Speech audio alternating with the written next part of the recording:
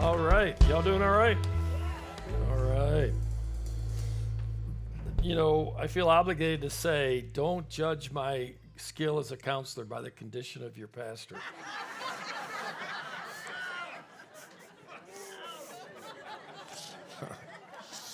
And y'all know now in counseling, you know how the deal is. There's this law of confidentiality and all. But here's, I got to be honest with you. You bring me a little cash, I'll tell you whatever you want to know.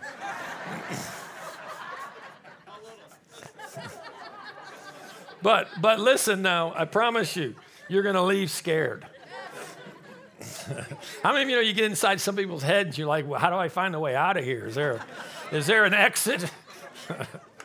No, I love what I get to do. And, I don't know about you guys, but I would probably say 5-ish times in my life, definitely not more than 10, I've met someone and you just have this sense like you leave the encounter thinking, I think there's a God thing going on here. And I definitely felt that with Josh. It was a little creepy, him stalking me like he did. We have security, of course, and he's like, whatever, and I'm like, trying to call security over, but no, not really.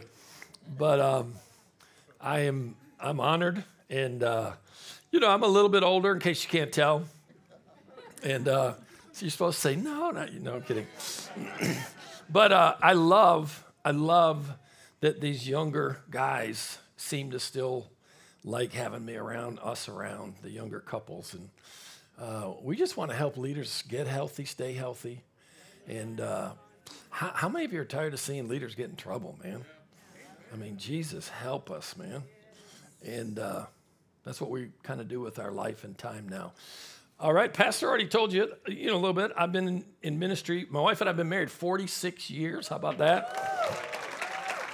And I got saved 1 month after we got married. There's a story to that, and, another time we could maybe get into that story. But I was just a bit of a rascal and loved this wonderful lady and knew that if I didn't get help from beyond myself, there's no way I could be a decent husband to her.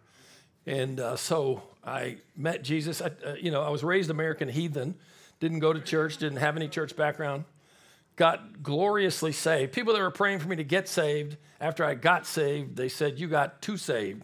And I don't know about you guys, but I was smitten, man. When I met Jesus, I was just smitten. I'd been doing drugs and sex and rock and roll, the 70s, I did it all. And I found something that I was done. So 46 years later, walking with God, over 40 in ministry. And I just number one, I love God, but you know what else? I like God. Like I remember I was counseling this guy one time and he came back our first session, he came back our second session, and he looked different. And I was like, what's going on here? And I said, dude, we got small talk out of the way. And I said, dude, what's up? And he said, you said something last week that I've never heard before, and it just rocked my world. He'd been a Christian his whole life. And I was like, gosh, what in the world did I say? And all I said was that God was the nicest person I'd ever met. And that just freaked him out. His Christianity didn't fit. You know what I'm saying? And you know what I have the privilege of doing? I've been counseling for 40 years.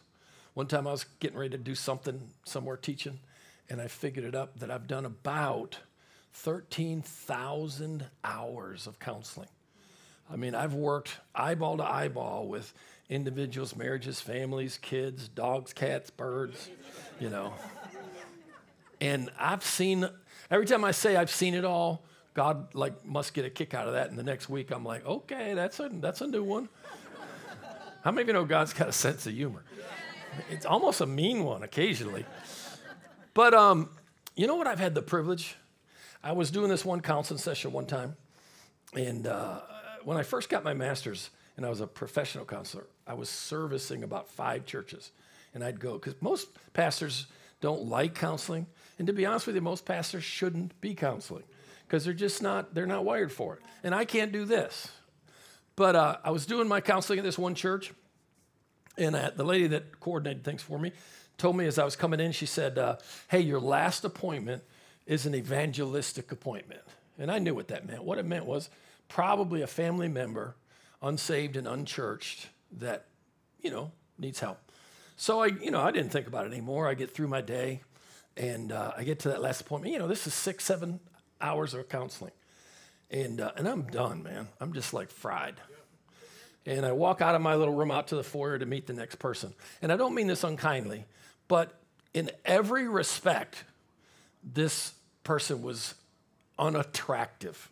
And what I mean is she had literal physical deformities, and she was just foul, angry and mean. And I got back in the little office I worked in, and I mean, she's dropping the F-bomb. She's like, just dumping this, you know what I mean when I say that the room filled with this awful energy.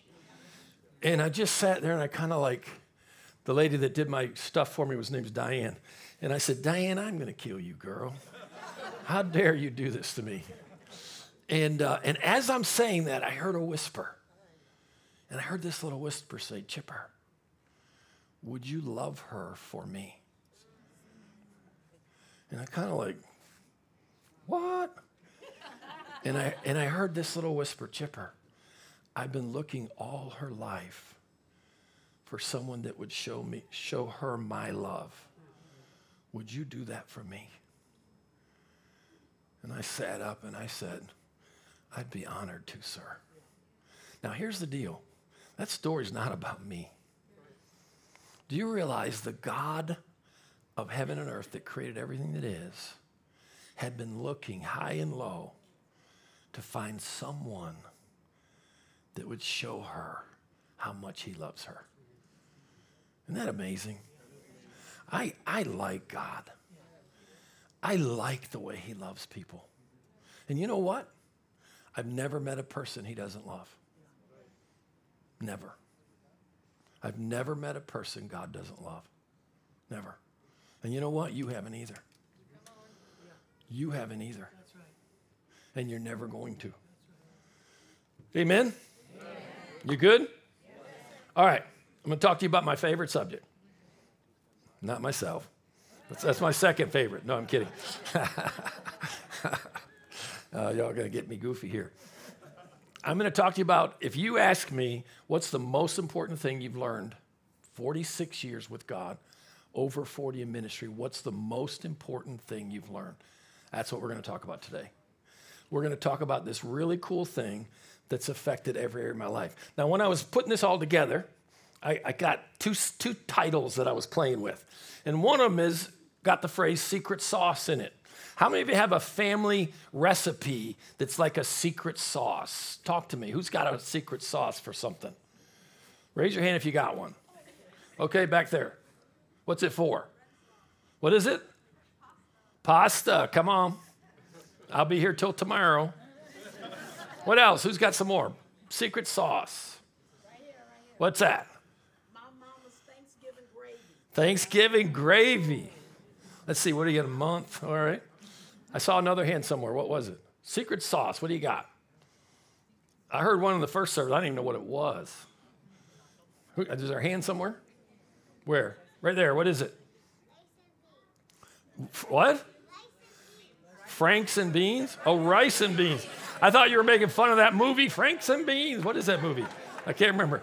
It's probably one you shouldn't talk about in church. Rice and beans. Good idea. All right, what we're going to talk about is the secret sauce for better relationships and less stress. How many of you'd like better relationships? How many of you'd like less stress? All right, say better relationship, less stress. All right, what if I guaranteed you? What if I guaranteed you that if you'll listen and apply, say apply, if you'll listen and apply, you guys are awesome. You know why we do that? We do that because we love conversations. It's not, we're probably living secure too, but it's not why we do it. We do it because we want to know you're here. And if you're not, let's just go home. We had worship, but I want you to leave here with something. So how many of you like better relationship, less stress? I virtually guarantee you if you listen and apply what we're going to talk about, I guarantee you better relationships and less stress. Now, qualify my guarantee. Better is not perfect, and less is not zero. I promise you, if you'll listen and apply, you will have, do this for me. Do this for me. You'll have better relationships and less stress. I promise you. All right? So we're going to roll into that a little bit. Here's a little weird paragraph I'm going to read, and you'll see why I'm reading it. What we're going to talk about today fits what I'm about to read. It's the number one practical, life-changing, cycle-breaking, soul-satisfying, relationship-enriching, destiny-achieving, thirst-quenching, addiction-defeating, peace-producing, growth-multiplying, career-boosting, confidence-compounding thing I've learned and practiced since becoming a Christian 46 years ago. It is a cool thing. It's affected every area of my life. It's affected my relationship with God incredibly. It's affected my relationship with the person I spend the most time with. Who's that? Myself. Am I right? I don't know about you, but I'm the only person I can't get away from. You're going to find that's important. It's affected every relationship I have with God, myself, my wife, my kids, my friends. It's affected my emotional health and cycles. How many of you have some emotional cycles? How many of you? Now, here's the deal. You're not supposed to be a flat line. If you're a flat line, you have issues because you're not supposed to be. It affected my spiritual growth and healing. I mean, it affected how the Word of God penetrates and prospers me. It affected my career and calling. I spend a lot of my time with leaders who built churches hundreds of times bigger than I ever did. And they're able to do things I'm incapable of doing.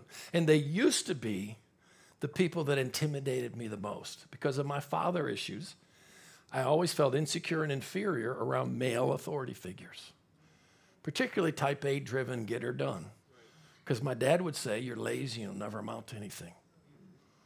How many of you know it's not a good thing to say to your kid? We might talk more about that later, we'll see. But it affected my career. This thing we're going to talk about affected my income and the reach of my influence. Now, is this a financial seminar? No. But here's the deal. You're going to reproduce around you a world that reflects the one you see inside. And there's times when God does things inside of you that enable you to walk into what he has for you out here. And it's affected even the amount of money that I make. It's affected my experience of real freedom and lasting change. How many of you know Jesus came to set us free? You ever heard somebody get up and testify, I've been set free, I'll never be the same in Jesus' name? And 3 to 6 months later, number one, you can't find them. Number two, they're worse. Number three, you with me? Now, that doesn't mean they're horrible people, but it means there's something in the soup that's missing. And we've got to figure it out. And I believe what we're going to talk about today is part of what that might be. I entered into the joy of this, the consistency of what we're going to talk about, in my 40s. You don't have to wait that long. If you're older than that, jump in now. We can get this thing working. All right? All right. The second title, told you I had 2 titles I was playing with. The second one is One Thing I Do Every Day. Say one thing. Every day. How many things? One. How often? Every day. How many things? One. How often? Every day. All right, please. You're going to leave here with the challenge to do one thing every day. Say it again. One thing. How often? Every day. All right. Philippians chapter 3, 12 through 14. Not that I've already obtained it or have already become perfect, but I press on so that, love that phrase, I press on so that. In other words, I press on with purpose, so that I may lay hold of that for which also I was laid hold of. How many of you want to get what you were gotten for? You follow me? Yes. Jesus got stuff for you. Yes. I want to get it. You want to hear a cool prayer? Yes. Cool prayer. Pray it every day. God, I don't want anything you don't want me to have. Right? Now that's kind of a religious-y prayer. Oh God, I don't want anything you don't want me to have. But here's what sweetens it. God, I don't want anything you don't want me to have. But I want everything you want me to have. Say this with me. God, I don't want anything you don't want me to have. But I want everything you want me to have. Now, do you mean it? If you'll go after what God has for you, your life will never be the same. Never be the same. You know, people say, oh, there are going to be tears in heaven. I don't know. But if there are tears in heaven, I know one thing there'll be tears over. And it's going to be how much we left on the table. Because I believe Jesus died to bring you life and that life more abundantly. And I believe one of the things we're going to regret when we get over there is what we left over here that could have been ours. I want everything God has for me. Now, here's the deal. I don't think I'll get it all. Why? Because it's too much.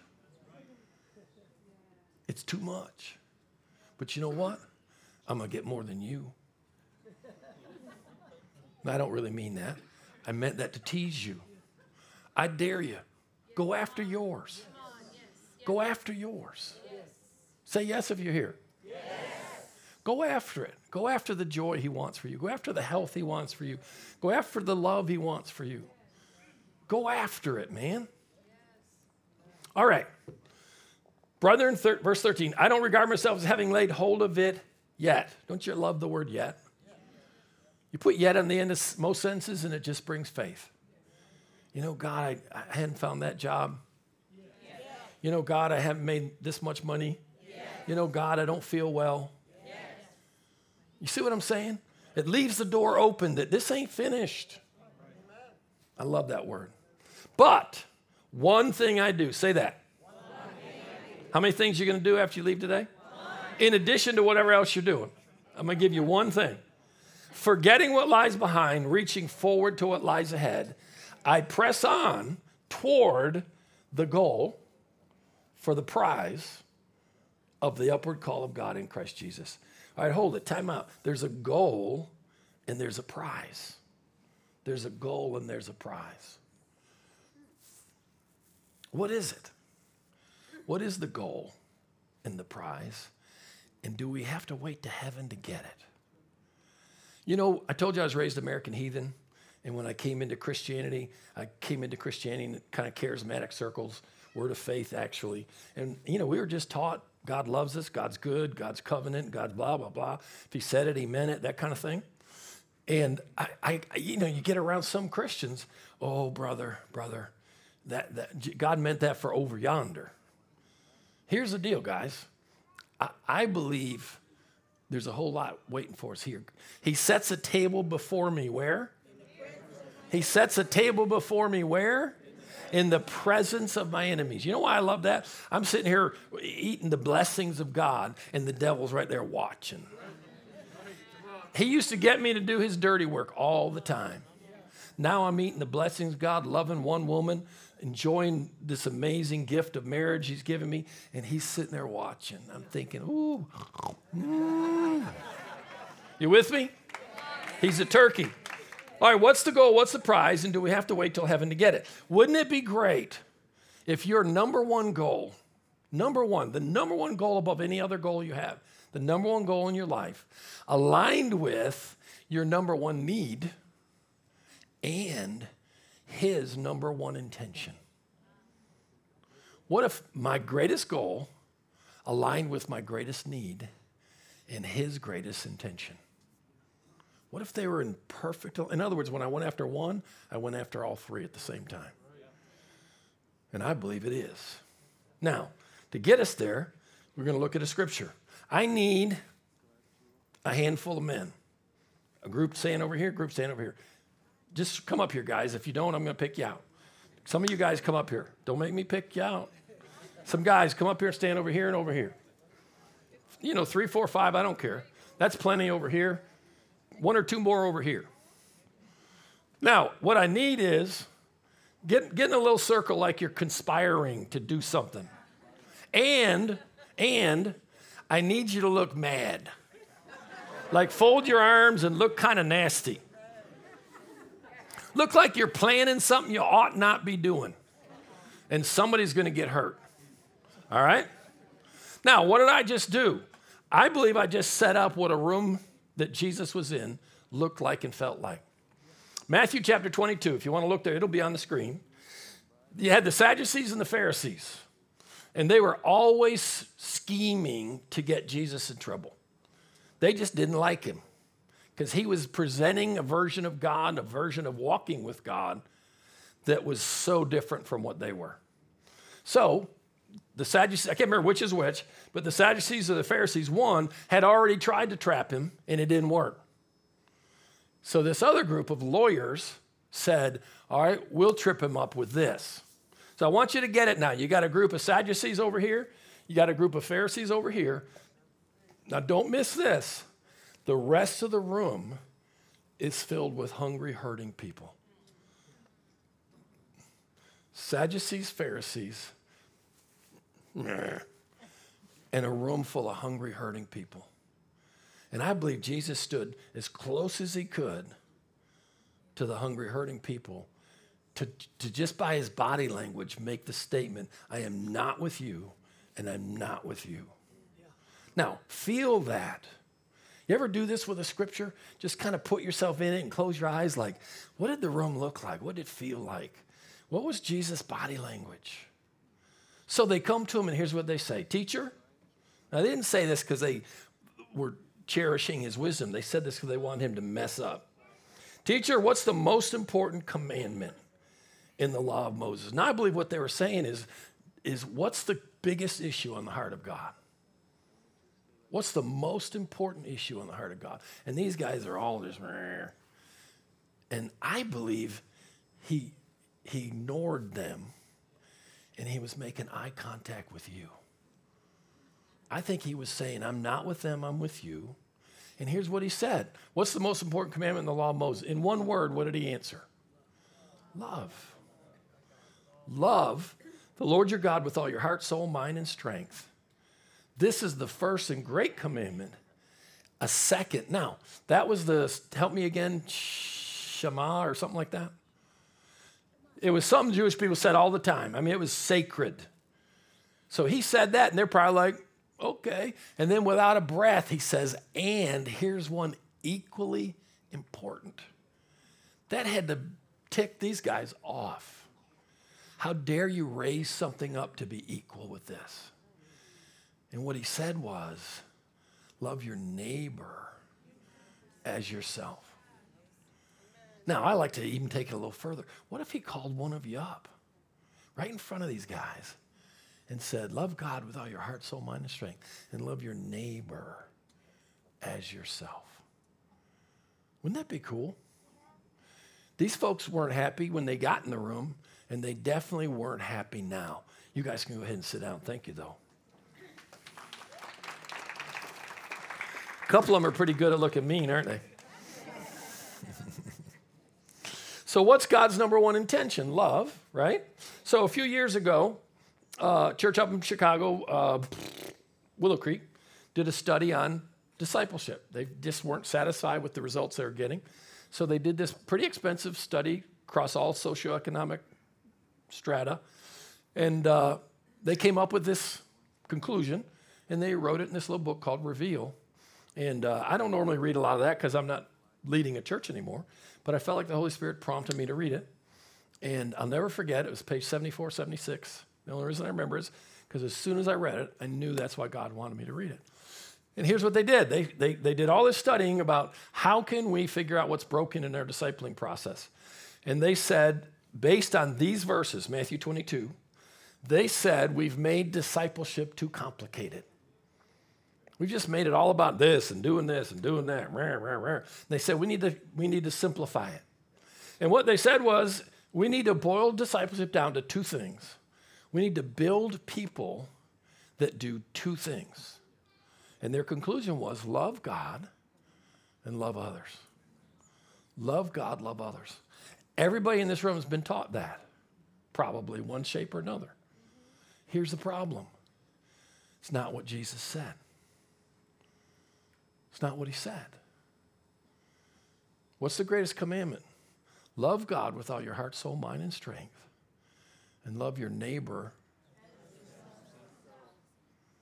He didn't say love God and then love others. He said love God. Learn how to love yourself. And then love others the way you've learned to love yourself. Here's my deal, guys. Love your neighbor as yourself. That's one scripture we all do automatically. We love other people the way we love ourselves.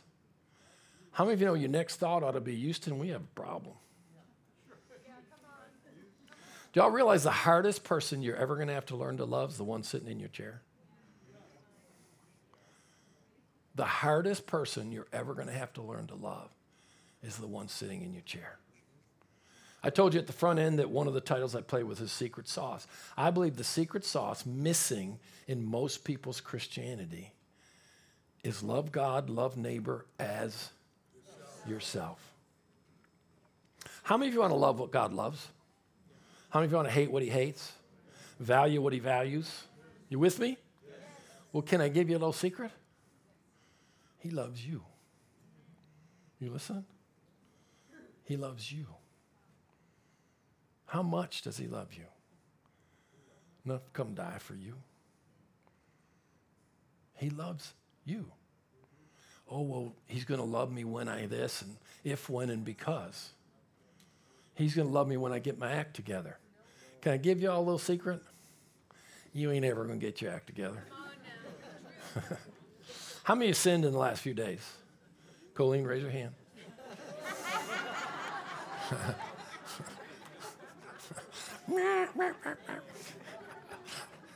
We don't let her hold a microphone. How many of you sinned in the last few days? Raise your hand. If you don't raise your hand, I'm going to call on you. Do you raise your hand? Yes, I do. All right. How many of you probably have a few more in you? How many of you have them planned? Yes. We got a hand. How many of your sins did Jesus deal with? Intentional? Unintentional? Planned? Accidental? How many sins did he cover? What in the world are you waiting for? What are you waiting for? One time I had a little vision of Jesus standing at the edge of heaven looking down, and here we were having church, and we were crawling on our bellies because we're such worms into the presence of God. And Jesus turned to the Father and said, Dad, what else can I do? I'm going to ask you again, how many of you want to love what he loves? Have you looked in the mirror today? He loves you. He loves you. He loves you. All right. How many of you want to fulfill God's purpose? In other words, when we throw dirt on you, you want us to be able to say, this person did what God created them to do. Yes? All right. If you want to fulfill God's purpose, how many think you better answer the question, why did he create me? Yes or no?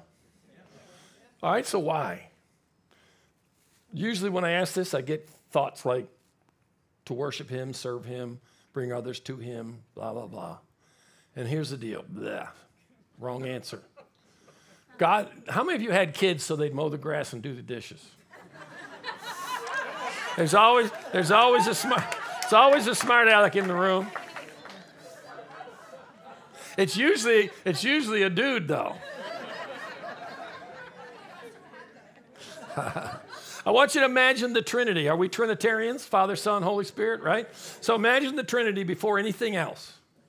Before in the beginning. The Trinity. We don't know what it was like. We don't know if anything was there. Bottom line, before God flung all this into existence, it talks about Jesus being slain before the foundation of the world and all this kind of stuff. Before any of this existed, what in the world compelled him to do this? What in the world was he thinking? How many of you agree he better have a good reason? I mean, this is a pretty jacked up place and people experiencing a lot of nasty stuff. He better have a good reason. The only reason that makes sense to me, I can't think of any other reason that makes sense. What's the one thing he needed? He didn't need adventure, blah, blah, blah. He was full of what? Made of what? What did he need? Someone to love. Someone to love. Why did he create you? See, I hear it, to love him. No, no, no. Warren Buffett doesn't ask you to lunch so you'll buy his lunch. Are you with me? God doesn't need you to love him.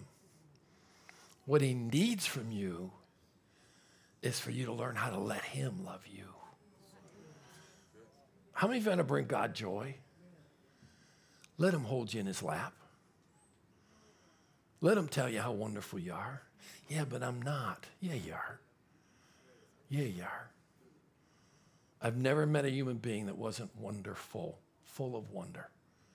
Now, we're jacked up. But how many of you can understand this? God knows why you're jacked up. How many of you got to pick your family? Guess what? Whatever version of jacked up you are, you didn't get to pick it. Did y'all understand what I just said? Here's the deal, guys. God put you here. God put you in this nasty, difficult, challenging place. And he put you here so that you can make a choice to allow him to have a relationship with you. I'm going to ask you again, how many of you want to fulfill God's purpose? Oh, I want to do this. I want to go here and be this. I want to. Stop. The number one thing God created you for is so that he could love you, so that he could wrap his arms around you, so that he could tell you every day, say every day. Every day. John chapter 17 says this, I and them, you and me, Jesus talking, that they may be perfected in unity, so the world may know that you sent me and loved them even as you've loved me. Now this is Jesus talking. Jesus saying, I want the whole world to know that you've loved them the same way you love me. John 13, Jesus says this, a new commandment I give you, that you love one another, how? Even as I, Jesus, have loved you. Now here's the deal. If you're going to love others the way he's loved you, what did you better learn? How to let him love you. I don't know. I wish I could, anything I could do to convince you tomorrow morning when you wake up, today when you walk out of here, the greatest gift you could give to God is the humility to say, Father, I'm a wreck, but I believe you love me. I believe you want to walk with me. I believe you want to be my dad. I believe you want to help me every day. I believe you want to show affection to me. When Jesus was baptized, he said to Jesus, this is my beloved son in whom I'm well pleased. You know what he communicated? 3 things. Identity, my son. Affection, in whom I'm well pleased. I love my beloved. And then in whom I'm well pleased. Approval. How many of you have been taught you're a joint heir with Jesus? What does that mean? Anything he's entitled to, I'm entitled to. Now, listen so carefully. Why? Because I deserve it? 2 Corinthians 5:21. He who knew no sin became sin. Whose? Mine and yours. So that we could become the righteousness of God in Christ. God paid an awesome price. Oh, you're preaching cheap grace. Ain't nothing cheap about it. It's really expensive, but you didn't pay it. How many of you want to let Jesus know how much you appreciate him? Well, let's fill the altar and cry and tell Jesus what losers we are. If you do, I'll kick you out of here. Get away from this altar if that's what you're bringing. Come up here if you. This is not an altar call. If you want to appreciate Jesus for what he did, then get what he paid for. And you know what he paid for? I wish I could take every one of you and just look you in the eye. What he paid for is your legal right to wake up every day as if you've never sinned. And to wake up every day and walk into the presence of God as if you're his favorite kid. Now here's the problem. I'm actually his favorite.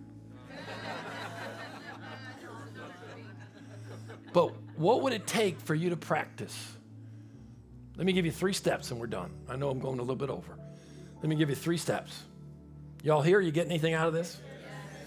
John 7, Jesus said, the last day, the great day of the feast, Jesus stood and cried out saying, if anyone's thirsty, thirst, Dallas Willard defined thirst as the pain or discomfort of unmet need. Is it wrong to have a need? No. What gets us in trouble is going to the wrong source. Every troubling cycle you are caught in right this second is right need, wrong source. Everything you struggle with is looking for a right need in the wrong place. Jesus said, if anyone's thirsty, let him come to me and what? How many of you could probably take a top off a bottle and drink it? Why do you use that metaphor? Because he wanted you to know how easy it's supposed to be. I love this statement. Jesus did it hard so we could do it easy. Now, life's hard, but relating to God's not supposed to be. Jesus said, if you're thirsty, come and drink. What's going to happen? Then out of your belly. How'd you like to learn to take everything you need with you everywhere you go? All right, 3 steps. Number 1, learn to look to God first and most. Say first and most. Learn to look to God first and most for everything you need. Now, first and most is an order and priority. Order and priority. Doesn't mean you don't need other things. Doesn't mean you can't look to other things. But God's got to be first and most. Say it one more time. Learn to look to God first and most for everything you need. How many of you need love? Learn to look to God first and most. Number 2, identify and deal with your idols. Identify and deal with your idols. My definition of an idol is any person or thing we run to or rely on to meet a need only God can meet. Most people think an idol's a little fat Buddha. If you really want to know the most troubling idols in your life, pull out your family photo album. Because what you wake up thinking is, gee, I wish my dad was proud of me. I wish my mom loved me. Wish my kids loved me. Wish my friends, my coworkers, rah, rah, rah, rah, rah. Nothing wrong with, listen now, wanting that. But if you learn to go to God first and most, you won't need that. I fired my wife. I don't need you to meet my need for love anymore. I want you to love me. I don't need you to love me for me to feel loved. Why? I learned to go to God first and most. I fired my kids. I fired my friends. My goal is to go into every room I go into not needing anything the room holds. I don't need you to like me. I want you to like me. You feel the difference? I want you to like me. But I don't need you to like me because guess who likes me? God does. Number 1, learn to look to God first and most for everything you need. Number 2, identify and deal with your idols. Number 3, practice. Say practice. Receiving and resting in the Father's love every day. Practice receiving and resting in the Father's love every day. Every day. How do you do that? Just sit get quiet, and just dare to, God, that cranky old dude told me you love me. I'm gonna try to let it in. I'm gonna try to let it in. What if you just dared to walk through your day and every once in a while you looked around and just said to yourself, God, thank you love me. I know I just messed up, but thank you that you love me. Here's the thing. How many of you think if you learn to receive and rest in his love, how many think you'd mess up less?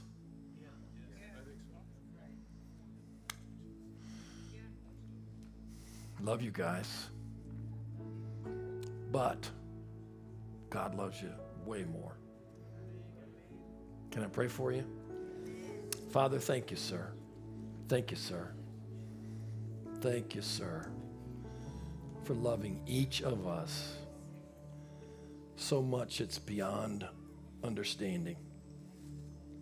And I pray that each of us would find a way that's unique to us, that fits us, to just practice receiving and resting in your love.